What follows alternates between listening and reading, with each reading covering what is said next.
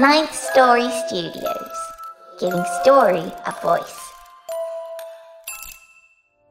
This is Addison Peacock, and you're listening to The Wicked Library.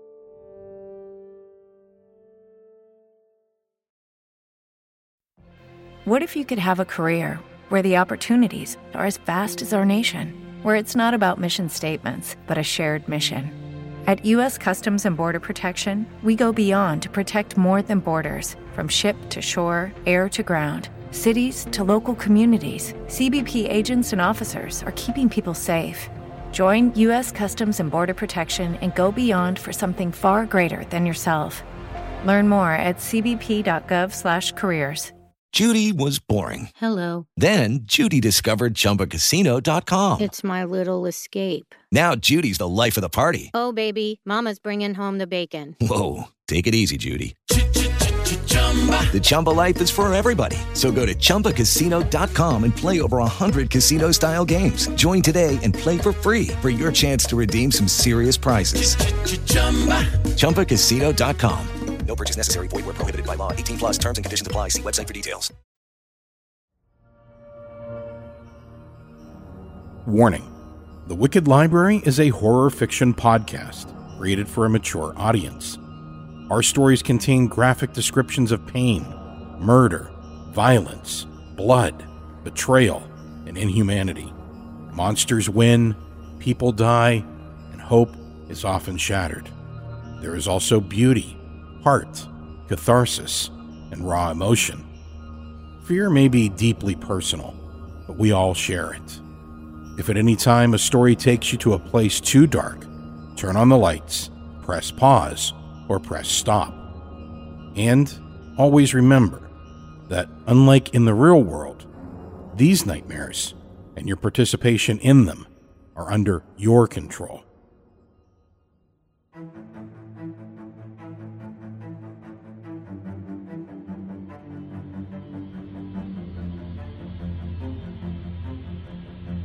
Hello and welcome to Season 11, Episode 1107 of The Wicked Library. I'm your host and temporary librarian, Jessica McAvoy.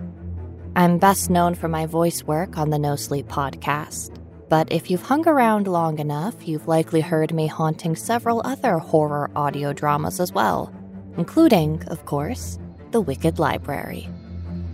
Now, horror and science fiction have gone hand in hand since Mary Shelley introduced us to Dr. Frankenstein and his monster.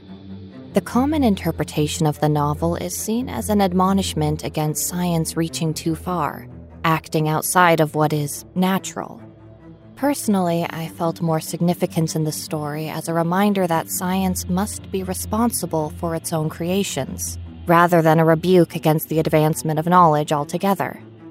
In today's episode, Wicked Library alum author Samantha Mayotte presents us with a tale that explores just that. But before we get into their story, I'd like to take a moment to thank the listeners who support the show on Patreon. Without them, this show wouldn't be possible, and they allow us to make sure that everyone who contributes to the show is fairly compensated for their labors. If you're not yet supporting the show, you can do so at patreon.com/wickedlibrary. For as little as $3 a month, you can help make the show you love possible and get fun rewards. A lot of hard work and money goes into making the Wicked Library, and they really do rely on this support to help pay the authors, voice actors, composer, and artists. In addition to knowing that you're part of making the show possible, you also get rewards like ad-free episodes at higher bit rates, access to bonus stories, and at higher levels of support, even more. You can support us at patreon.com/wickedlibrary. Anyway, what was I saying? Oh, yes. Monsters and science gone wrong. Or right, depending on who you ask. In today's story, we meet a woman whose obsession with becoming, in her mind, a perfect creature, something decidedly unnatural, I'm sure Shelley would agree, leads her to an organization on the cutting edge of science. Addison Peacock reads this story for us, written by Samantha Mayotte, with a custom score by Nico Vatese of We Talk of Dreams. More information can be found on all of today's contributors on the Wicked Library website. And now, without further ado, let's find out exactly what goes into making the Merrow.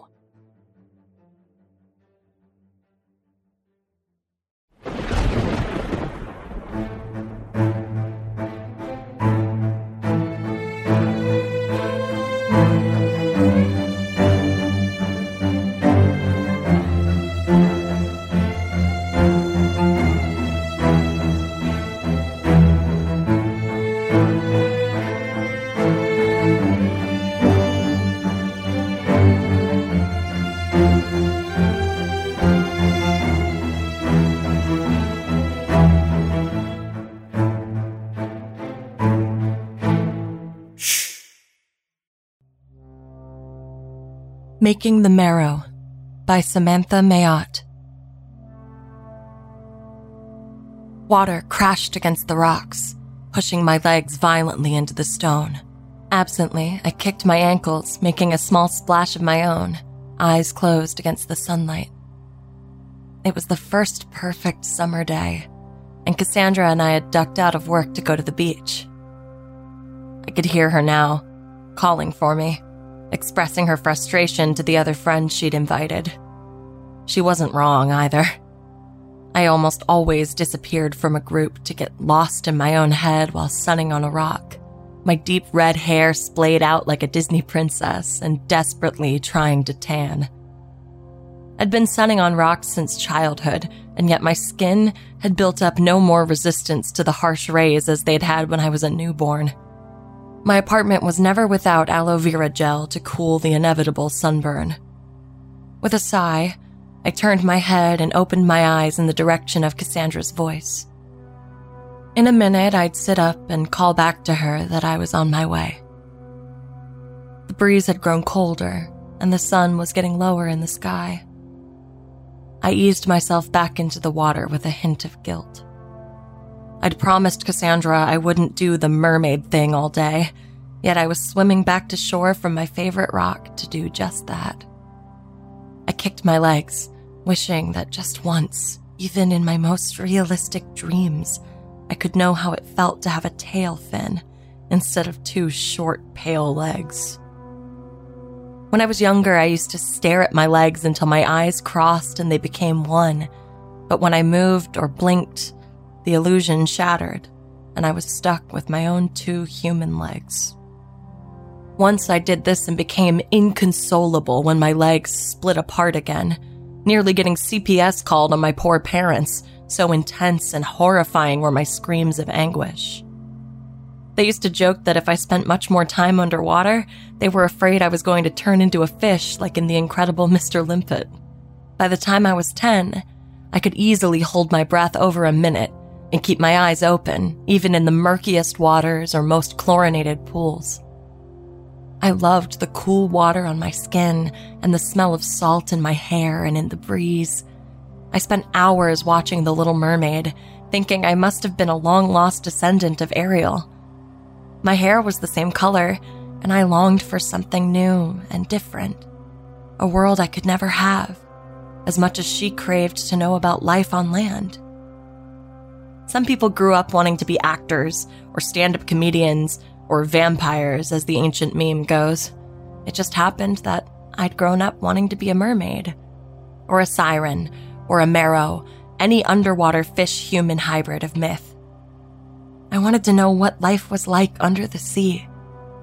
I'd taken classes on diving and studied marine biology in school, in hopes I might find evidence of their existence. I hadn't yet, but there were definitely things going on below the surface I couldn't explain. No one else seemed to be able to either. Of course, my notes on that had gotten me canned from my last assistant position, and I was currently working with Cassandra at some hippie clothing store at the local mall. I finished my mug of lukewarm tea and blinked a few times, stretching my limbs.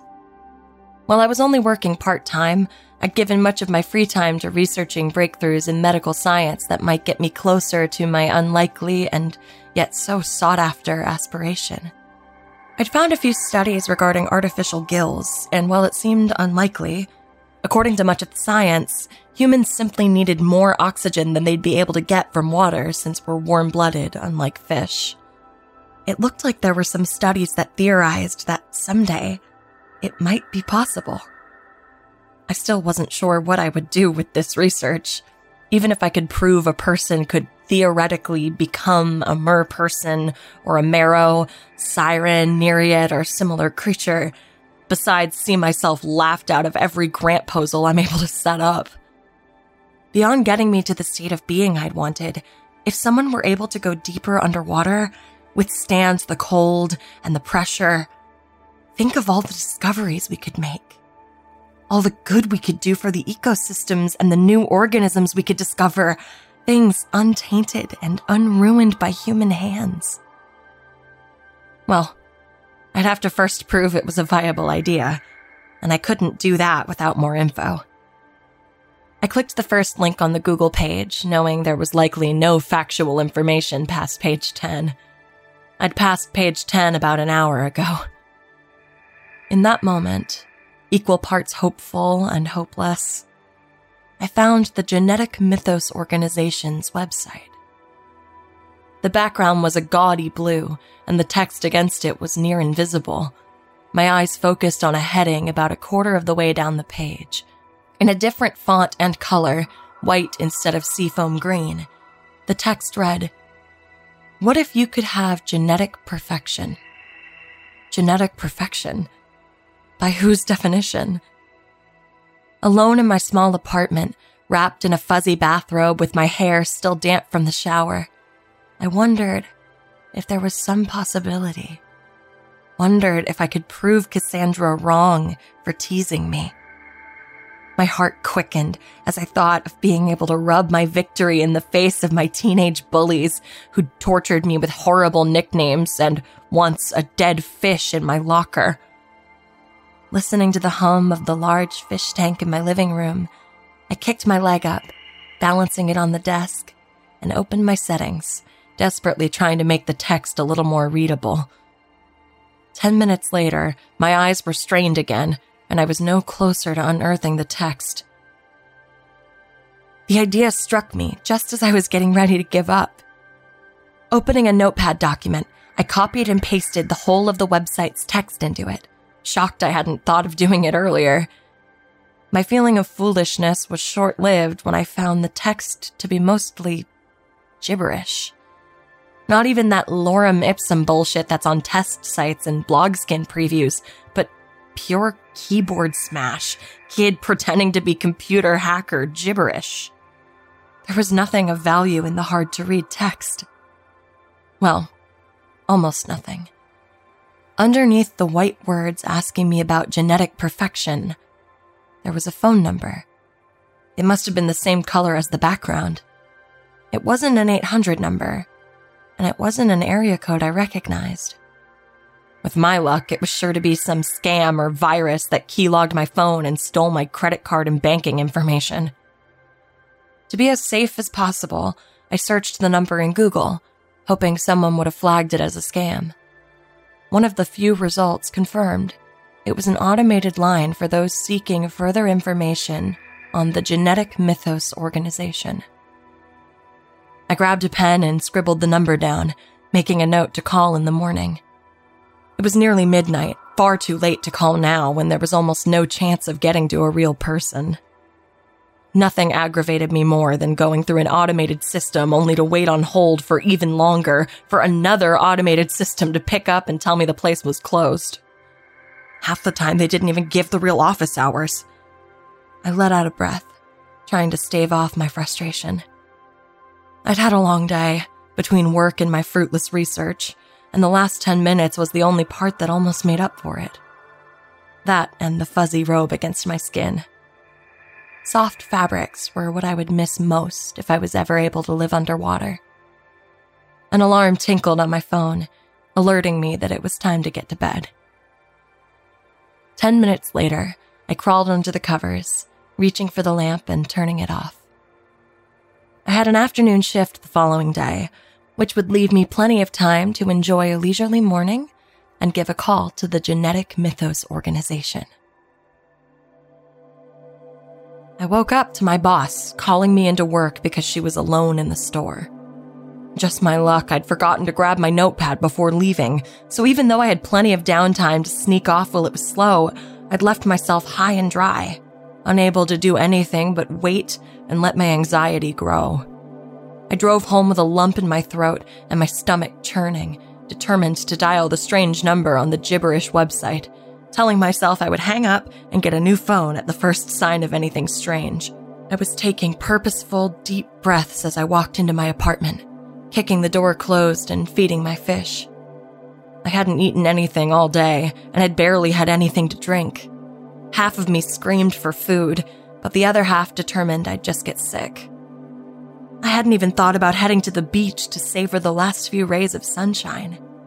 This phone number was ruining my life, and it hadn't even been a full 24 hours. Pulling out my phone, I settled in my cheap, rickety office chair. Reaching for the notepad, I pulled it toward me and started pushing numbers in my phone, ignoring the fact there were too many for any conventional number, either domestic or international. My heart sank, and I stopped dialing. This number caused me so much grief, and it wasn't even a real fucking phone number. Rage washed over me, and my arm moved back as though I were about to throw my phone. At the last moment, I dropped my hand back into my lap. Not only would I break my fish tank, murdering my little darlings, it wouldn't get me anywhere. I stared at the black box of my phone's inactive screen in my shaking hand. If it wasn't real, it wouldn't dial, or it would give me some kind of message telling me the call couldn't be completed. I'd already decided it might have been a scam and what I would do with my phone.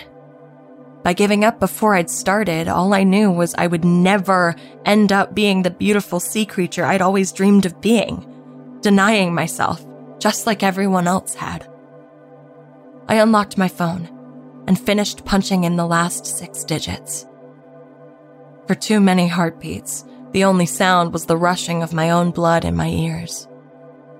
Then, the call connected, and my eyes burned with tears I couldn't explain as I waited for a robot to tell me I'd been had. A robotic voice did pick up, but not to tell me I was a sucker. Instead, without preamble, it began giving me information on the Genetic Mythos Organization. I barely had time to grab my pen and scribble down an address before it unceremoniously hung up on me without an option to repeat it. The message was oddly cryptic and almost a little too personal, like it knew me, mentioning the obsession with the water, the need for something more, even mentioning what I'd studied in college. I found myself letting out a nervous chuckle as I brought the phone away from my ear and set it down. I read over my own shaking handwriting, making sure I could read it. Deciding it was good enough, I stood up to leave. I shouldn't go so late. It was barely 8 at night, but there was the potential for things to get very dangerous for me, a single person, not very strong, walking alone into a strange address I'd never heard of before. Still, though, if I didn't go, I may never have another chance. I didn't know if this was like catching lightning in a bottle, or whatever that saying is. Maybe I wouldn't have another chance. Maybe the phone call started some kind of timer. As improbable as it seemed, I'd waited too long to risk missing the opportunity. "Goodbye, my babies," I said to my fish tank, grabbing my keys and heading out the door. If I could have my own version of genetic perfection, there wasn't a whole lot I wouldn't do to get it. I knew what I might be getting myself into, and what kind of wannabe Victor Frankensteins there were out there. Hell, I'd even entertained the idea of finding one of them to help me with my plight. I might end up a headline, or, if I was lucky, a Netflix limited series on people who were chopped up by a psycho faux scientist who took Mary Shelley and her science fiction way too seriously. I ignored images of being held against my will and cut open, turned into an unwilling science experiment and having my top half sewn to an octopus bottom, of having gills slashed into my neck and being thrown into salt water with ragged wounds and told I was a mermaid, that I should learn to act like one. Or I was running away from my boring life as a mundane, average human to live the life I'd always wanted. To be able to swim and explore and research and study everything and anything under the sea. To sun myself on rocks and breathe underwater and watch the sunrise and set and the moon through the water as I lay my head down at night with the sand at the bottom of the sea as my pillow. Thinking about it caused the tension in my shoulders to ease. That sounded a hell of a lot better than doing what I did, applying for jobs in my field, sometimes getting interviews, but ultimately not getting anywhere because I was actually interested in saving the ecosystem and the ocean's creatures instead of simply finding new ways to destroy the environment and put those creatures in cages. These people, this genetic mythos organization, might know what they were doing. Maybe they left the message cryptic on purpose, so only people who really wanted it would find it. And holy hell had I wanted it. I'd have gone on a Wonka-esque candy spree if it meant getting myself a tail fin and a pair of gills or two.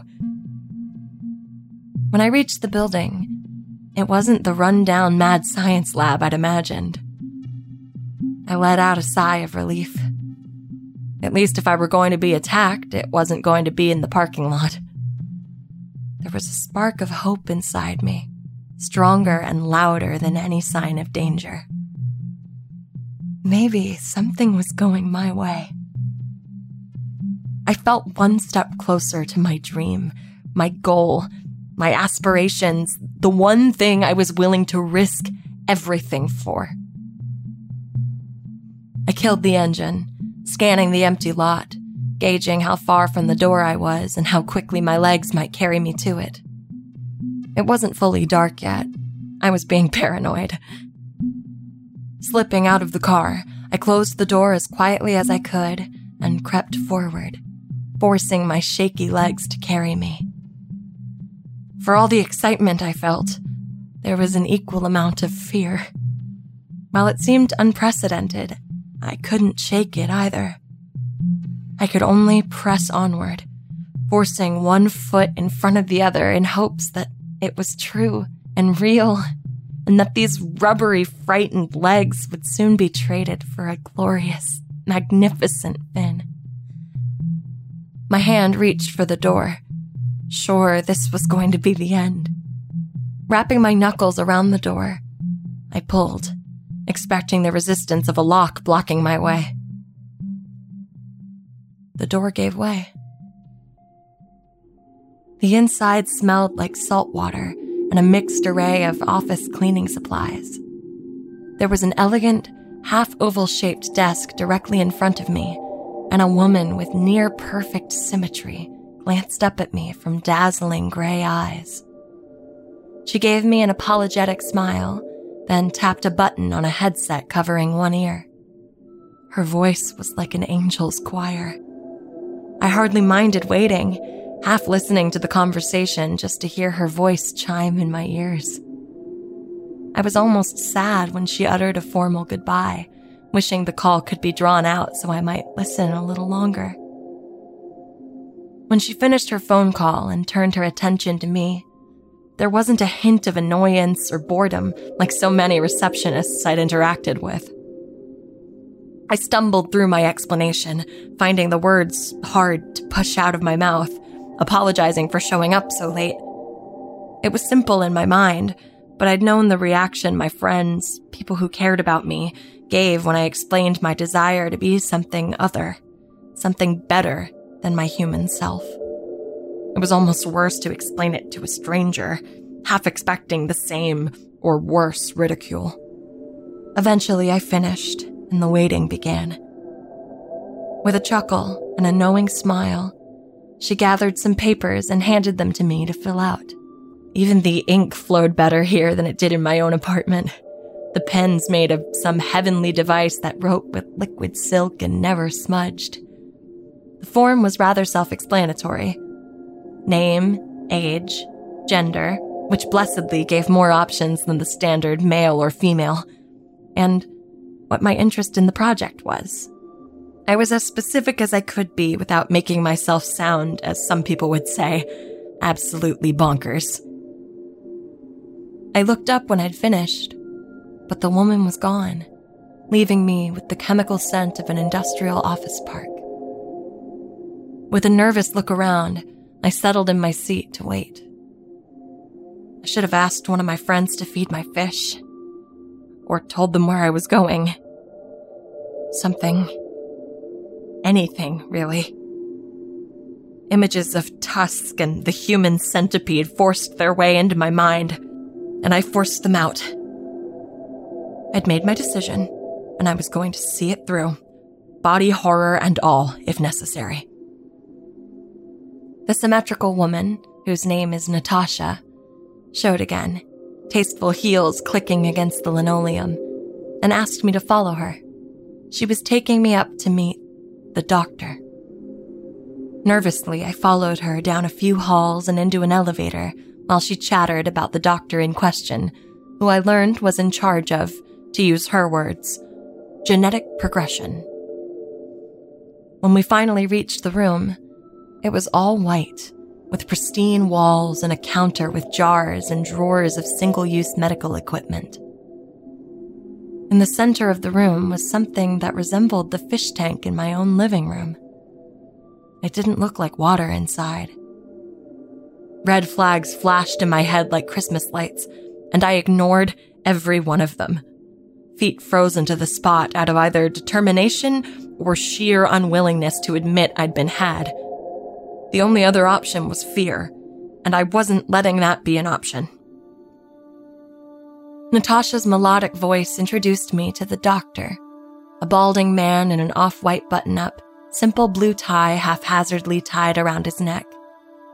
He was stocky, but not overweight, and his eyes were friendly in his otherwise stern face as he gave me a half-hearted welcome to what he called the Merrow Project. I tried to smile, but like my legs, the rest of me felt frozen as warning signs of danger continued to go off like synapses firing in my brain. I had to know more about the Merrow Project and how I might factor into it. The way Dr. Radagast explained it to me, the tank in the room with us was, in its essence, a type of incubator. Instead of a human child growing inside, they were going to put a clump of my own cells inside, but my own modified cells. As it was explained to me, I would need to stay in the facility, which had regular hotel-style rooms, and the doctors would give me cells to attempt altering my own DNA. Then, along with the new clump of cells I would donate, I would be placed in my own, much larger incubator. The whole thing sounded a little like stem cell research on a much grander scale. Once they had one of me, they'd know it was possible to make more, hence the much smaller tank. If it turned out the Merrow Project was viable, both the new me and the new me, the one made in the tank and the original altered version, would work to assist the project for a certain length of time before being set free.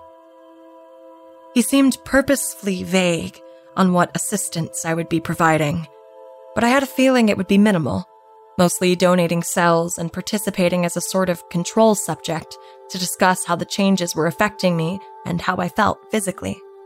Whether I would be doing any actual research, either in the water or otherwise, wasn't specified. It made sense also, considering how he was talking about how long it would take to adjust to my new body. I stepped forward, looking at the tank next to Natasha and Dr. Radagast.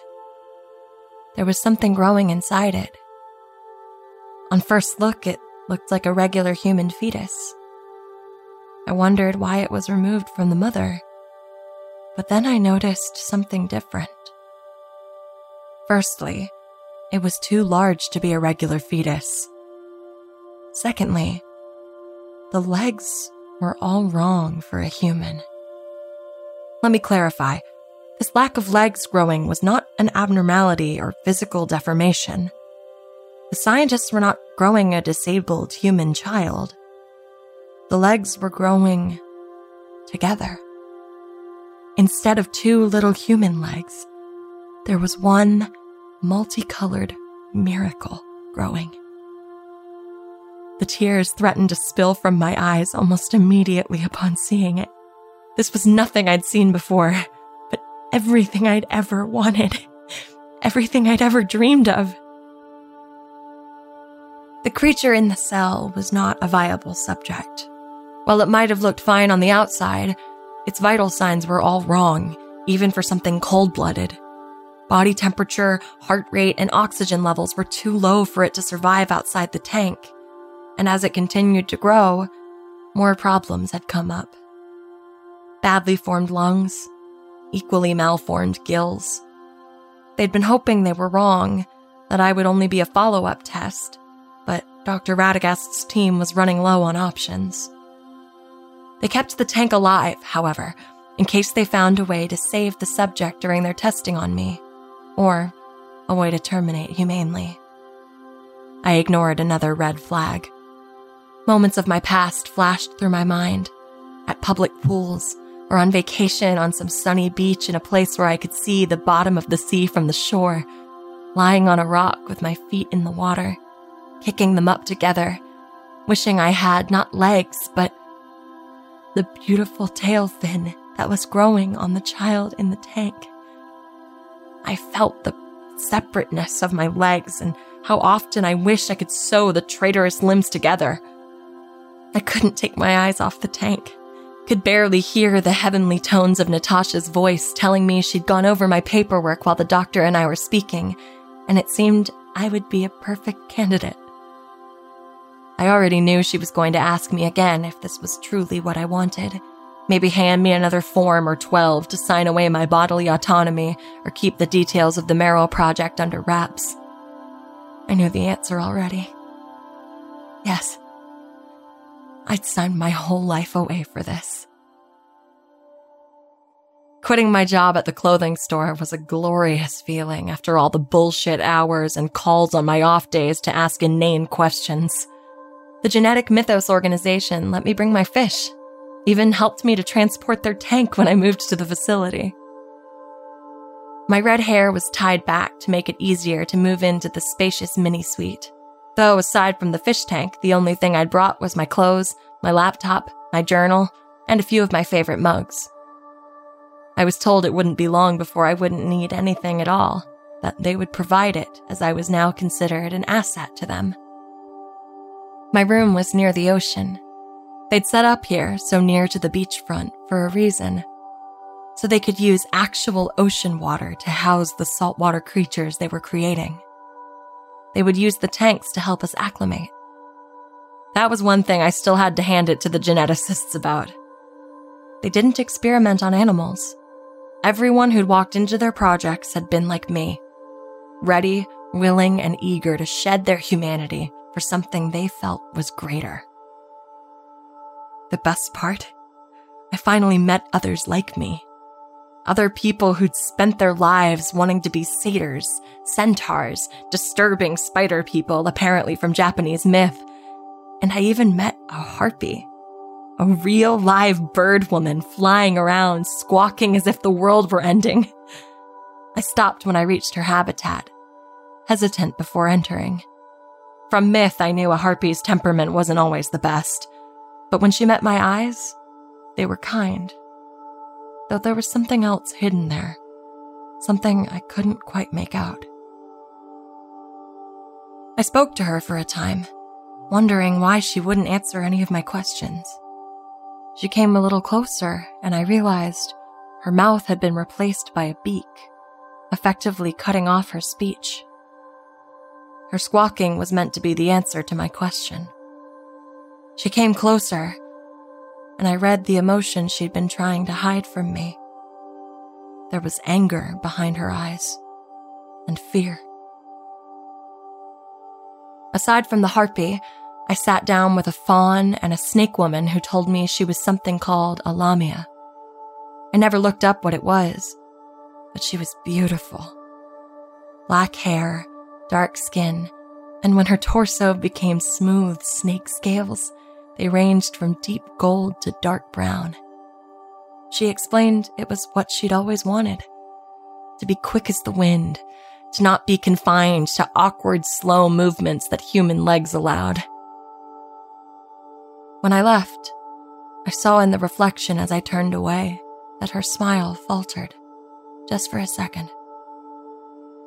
I shoved red flags into my small closet every night, shutting them away and refusing to see them. I remained steady on my path, allowing the scientists to take small parts of me, samples of skin, hair, blood, anything they needed, and to give me the injections. Eventually, I knew I'd need to rest in one of the tanks they'd shown me. All the pain and discomfort from the grafts of skin and the steady stream of blood donations I was going through was simply a prelude to the actual experiment. An experiment that would finally make me perfect. I asked about the harpy, since I hadn't seen her since the day we'd sat together, hoping she'd been let go and I might take a walk outside to speak to her before going into the tank. But I was informed there had never been a harpy in the program. I must have been mistaken. I'd seen her. I'd spoken to her. I'd watched her soar around the trees and oceans while I sat on rocks and fought myself to stay longer and longer in the cold water. She'd been the one to encourage me, to tell me to swim down until my lungs couldn't take it and the pressure in my head was too great. She'd pulled me out more than once.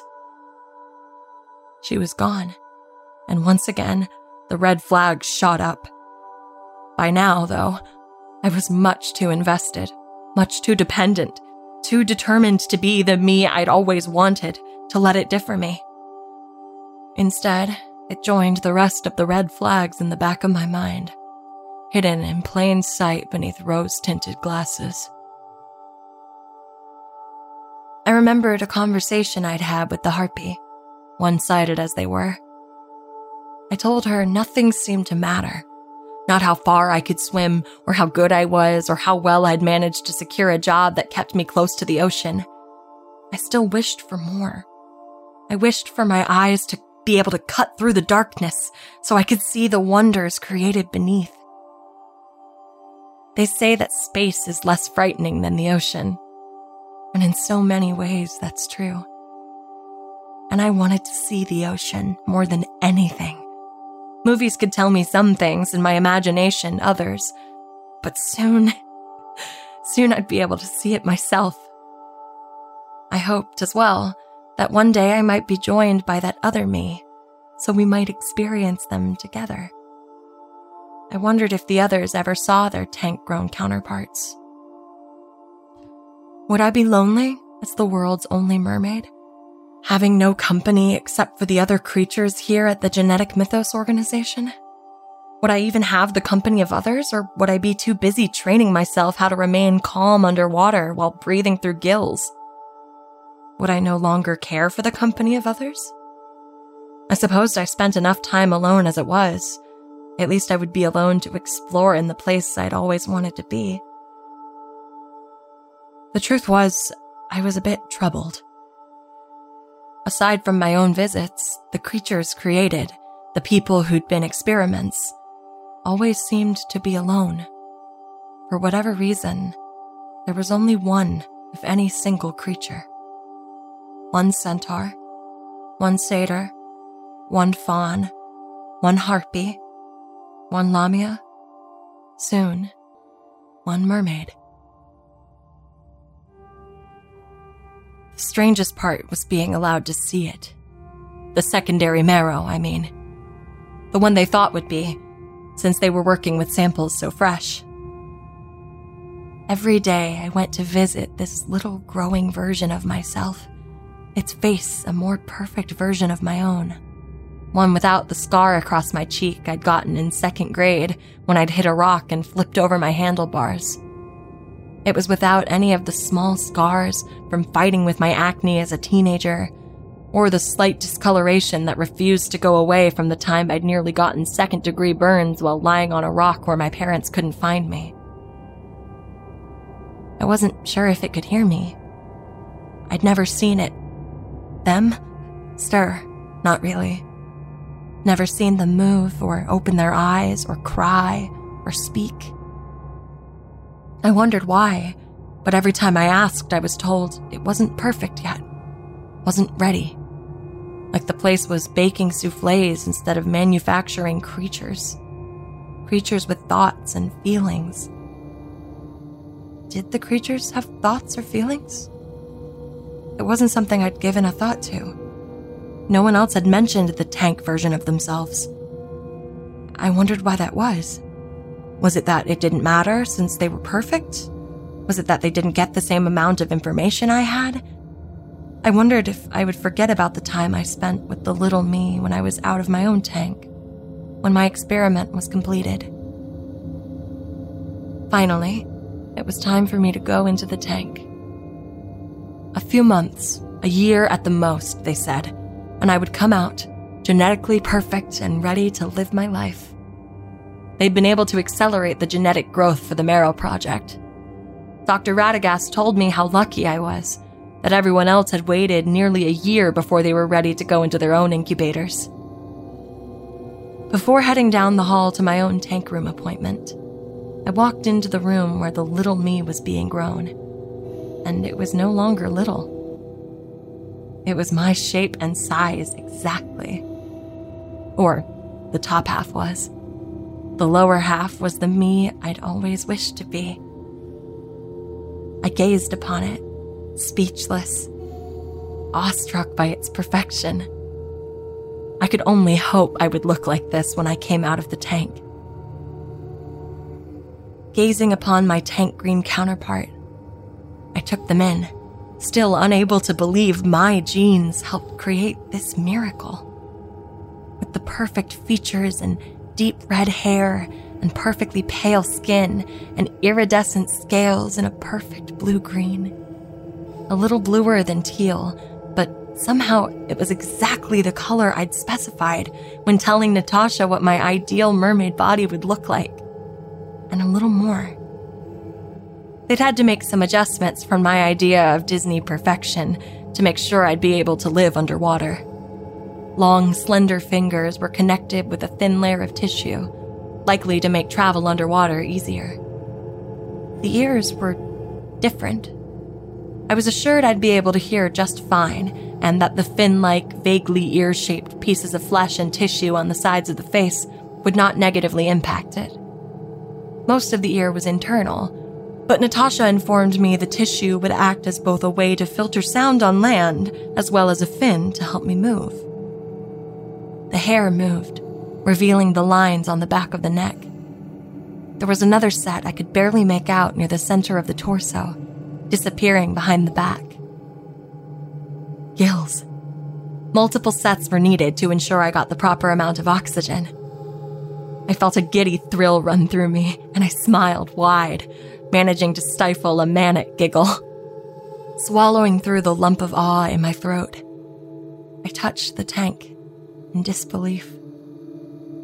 A perfect replica of me floated in the tank, perfectly safe and warm and ready to swim in the sea or the ocean. I couldn't wait to get acclimated, so I might leave the safety of the tanks here to become one with the ocean, like I'd always wanted to. Maybe that was why I'd never seen another creature. Maybe they made them one at a time, to make sure the creatures didn't have any kind of reaction to one another. I smiled, hoping I wouldn't be lonely for long. My knees stopped working when it happened. The creature in the tank turned their head and opened their eyes. Perfectly violet eyes stared back at me. They weren't the vacant, lifeless eyes I'd expected. I wasn't sure the Merrow knew much except what I'd told them while visiting, while watching them grow, but their eyes told me they knew more than I did. They were curious, and they were sad. I hadn't expected the tank version of myself to be ready to live before I ever got into the tank. I wondered if something was wrong, but Dr. Radagast assured me it was perfectly normal, that the tank version had been alive the whole time, listening to me. It just hadn't been able to communicate yet, or strong enough to show it was awake. Before I could ask many follow-up questions, I was escorted out of the room by a stressed-looking Natasha, led down the hall with angelic tones of reassurance and leading me to the room that held my own tank. Genetic perfection always comes at a terrible price. The price for me had been pain. A few moments of indescribable pain, the pain of 1,000 bones breaking at once, of genetic code being torn apart and put back together. I wasn't awake in the warm embrace of the liquid in the tank, but I was hardly as asleep as they said I would be. Opening my eyes, I knew something was different. I was cold, and instead of being fanned around me, my hair hung against my shoulders. I took a breath of fresh air, nervousness taking over my body. I had been removed from the tank. I focused, cleared my head, and wiggled my fingers. They moved at my command, but felt strange, like I was wearing a glove over my hands. Next, I tried to shift my legs. The last thing I wanted was a cramp or a blood clot or anything. I'd been sedentary for who knows how long. I certainly didn't want to risk anything. What raised under the blankets was much larger than any leg could have been. It was what I imagined that day on the beach, and so many days before that. Instead of 2 slim, pale legs, I had one glorious, long, powerful tail fin. Genetic perfection. I savored the tail fin for a moment before releasing it. Taking me from the tank had been quite the process. Getting me to the larger tank would be quite another, I imagined. I half wondered why they hadn't simply put me in a tank and moved me to the oceanic room prior to taking me out of the tank. I was alone, with not a doctor, a nurse, or even Natasha anywhere nearby to ask anything. My mind flew to the little me that had been growing in the tank. I wondered if they'd been moved already, whether they'd been moved to the oceanic tank yet, and when I would get to meet them. Worry and excitement were in equal measures. I could concentrate on neither one. Shaking my confused head, I chose to feel the elation of victory. I finally had it. The body I'd been dreaming of since childhood. The one I'd drawn with scribbles and fingerprints and glitter and sequins hundreds of thousands of times.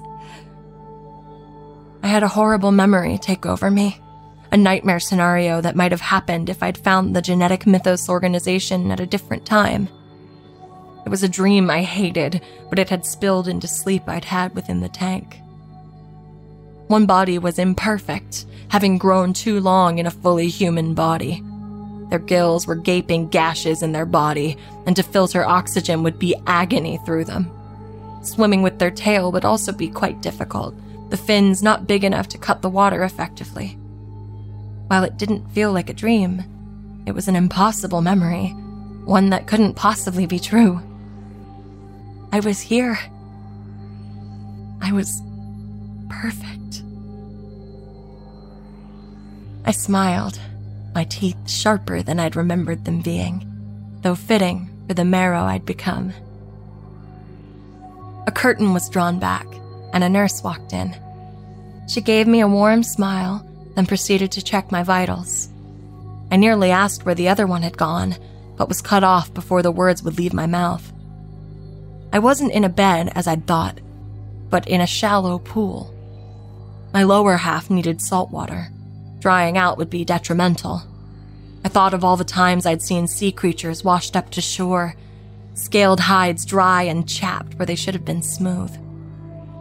I told them my name, age, how I'd gotten to live at the Genetic Mythos organization, and a slew of additional information I wasn't sure I'd ever given them.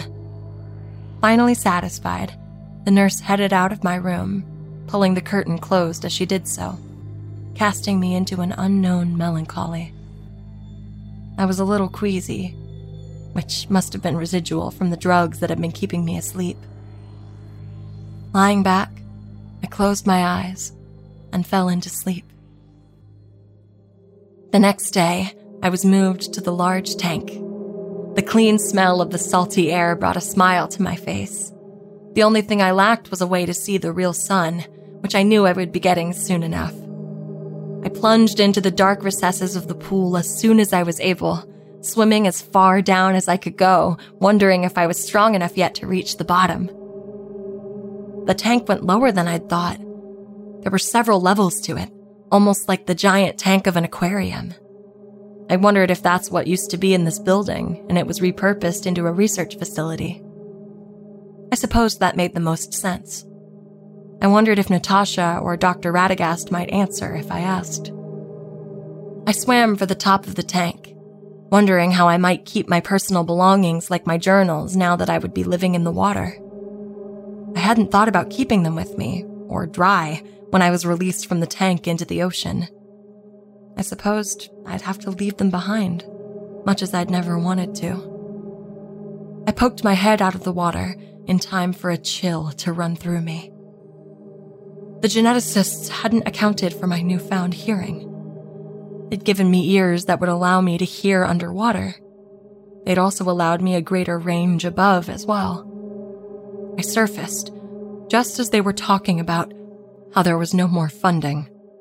They had not shown results, or had not shown enough results, to keep the money flowing to them, and they were going to have to figure out how to fund their experiments if they wished to continue with them. And why wouldn't they? The solution came easily enough once they began talking. There were 2 or 3 human passing experiments. They worked for the Genetic Mythos organization in the sense that they had nowhere to go once they'd been perfected. They would run tours through, making us the exhibits. A cold chill that had nothing to do with the water ran through me. I had signed a form or 2, agreeing to work with them after the experiment was finished, to assist them with the experiments if needed, and as needed. I hadn't been paying attention at the time, focused solely on wanting my new body as soon as possible. Second thoughts were heavy in my gut, and I sank back into the water, my body letting out its last breath before my gills began working. I wished I'd taken some time to read the paperwork before I'd signed it. Hell, Cassandra was a law student.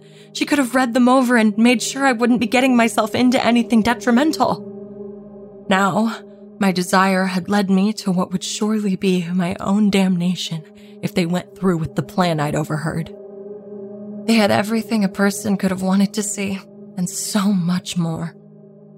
They had myths, monsters, and legends.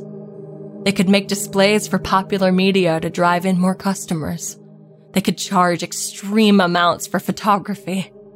Once on social media, people would flock to us to get their own photo with the freak show, or try and debunk us, prove that we were not the genetic miracles we were.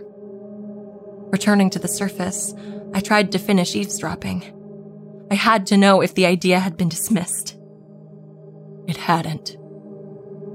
They had satyrs and fauns and nymphs and pixies, and, they said, looking toward my tank with a smile bordering on cruelty, one that chilled me to the core. They had a main attraction that would keep people coming back, and that would have people paying nearly any price. One that would draw audiences from far and wide, all across the globe if they made sure to market correctly. Everyone wanted to see a real, live Merrow. I watch from my secluded prison as people walk by, gawking and snapping photographs.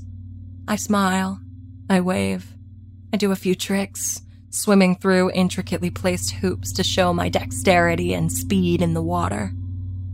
The saltwater tank hasn't been properly cleaned, and the buildup is nearly noticeable on my skin.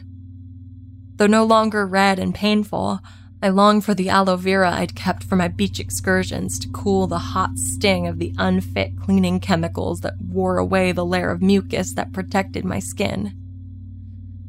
My eyes had begun to burn from the filth, seeping in despite my adipose eyelid. I knew my concerns would be dismissed if I brought the information to the geneticists. They seemed not to care about science so much now. At least, not us completed experiments. Soon after I'd entered the tank, I asked Natasha, who often visited in those first weeks, what happened to the second Merrow, the one being grown in the tank. Her eyes looked up to a few places in the room, then into mine, a mourning look that haunts me even now, cutting through me. Her words told me she didn't know what I was talking about, but her eyes, they told me there was only one. The dream, the memory that couldn't be real of two Merrows, one a monster and one perfection, came back with cold clarity. Natasha had fled before I could press further, and the way her eyes darted around the room indicated our conversations were not private. I had taken to the water to scream my denial, emptying my lungs until salt water filled my mouth and threatened to choke me. I've stopped worrying about such things, and I have a better understanding of the sadness I'd seen when speaking to the creations. They didn't know if they were originals either, or if their makers' memories had been stored and implanted into an artificial hippocampus and placed inside them. Was I once human? Or am I simply Merrow? Is my not knowing what makes the Merrow project their greatest success? I look down from where I sit, perched on a rock on the surface like Ariel from the Disney movie, into the murk of the water below. The tank needs cleaning. Soon patrons will notice too. No one questions, though. Not how we came to exist, or why I stalk the watery stage like a caged lion, jumping through hoops for their amusements. No one questions the bruises on my arms from being mishandled by the geneticists, assuming it's because I'm part fish. They hardly ever notice, though, too enthralled by my red hair or my iridescent tail fin. A few children point, muffled voices sounding as worried as their little faces, quickly silenced by parents eager to believe in the mysticism of their childhoods. It is often easier to believe a lie than it is to accept a horrifying truth. I didn't and don't blame them. At one point in my life, I'd fallen victim to such things as well. Oftentimes, I feel I still am. Instead of wishing for what I thought was the glamour of a different life, I missed my old job at the hippie clothing store, ranting with Cassandra during the boring shifts and sunning on the beach when we could. I miss my humanity. My hair, flowing and bright blood red in the water, becomes a hard, salty mass when I return to the surface. For the time, I try to remember the joy I used to feel when my hair would be just as it is now, cascading around me like a halo, gently caressing me like a lover's touch. I sigh, thinking of the small things I missed, sighing for one. My lungs were so seldom used recently that it hurts my ribcage to breathe, even as I write this. Still an unconscious spasm of muscles, though, and I miss the smells associated with breathing oxygen and open air. I even miss the foul ones. I'm not sure if it's an instinct or just something the geneticists added to preserve their prized creation, but I can't inhale through my lungs underwater. No matter how I prepare, it's simply not possible. There's an alcove made of artificial coral where the cameras can't see me. That's how Natasha was able to bring me the journal from my old living quarters. She'd also brought me one of my softest pillows. How I miss my old fuzzy robe and its soft comfort. but I'm grateful for the small comforts she's given me. The journal is nearly full now, and when it is, she will take it somewhere. But I'm the one willing to risk everything to get any kind of message out. Maybe this will help someone, either to find us or to avoid making the same mistakes we all did. The alcove is warm, the building is safe, and none of us are in immediate danger. But we are prisoners here. Natasha is one of the oldest experiments and one of the most trusted. They don't watch her as closely as the rest of us, and she often leaves the facility to go on walks or run menial errands for the scientists. If anyone can get this journal into someone's hands, it's her. Maybe it will find someone who might offer help, instead of simply gawking and taking selfies with the dirty tank for some kind of bragging rights. No one wants to help, but everyone wants a look. Everyone wants to see the mermaid.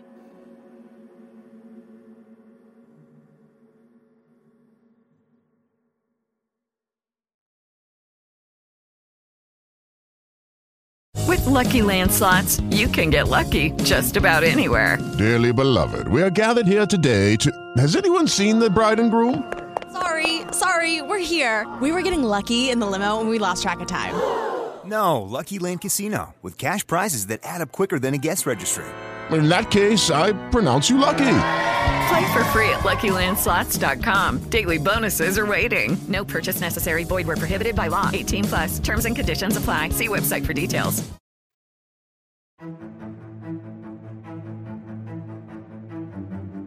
Thank you so much for listening to episode 1107 of The Wicked Library.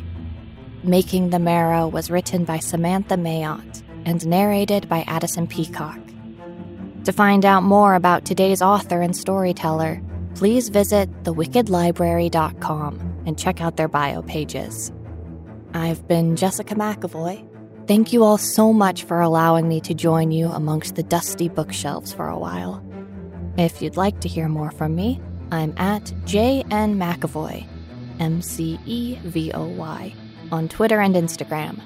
I have several audiobooks available on Audible and iTunes, and am a regular presence on the No Sleep podcast.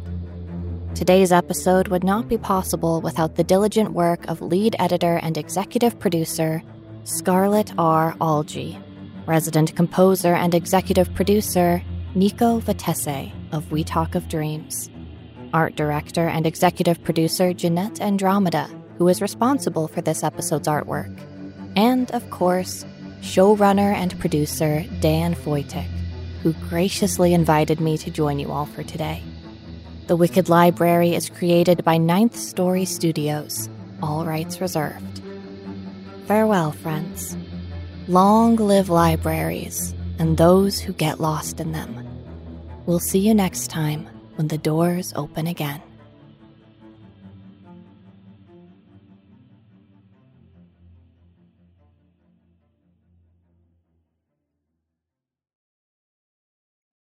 With Lucky Land Slots, you can get lucky just about anywhere. Dearly beloved, we are gathered here today to... Has anyone seen the bride and groom?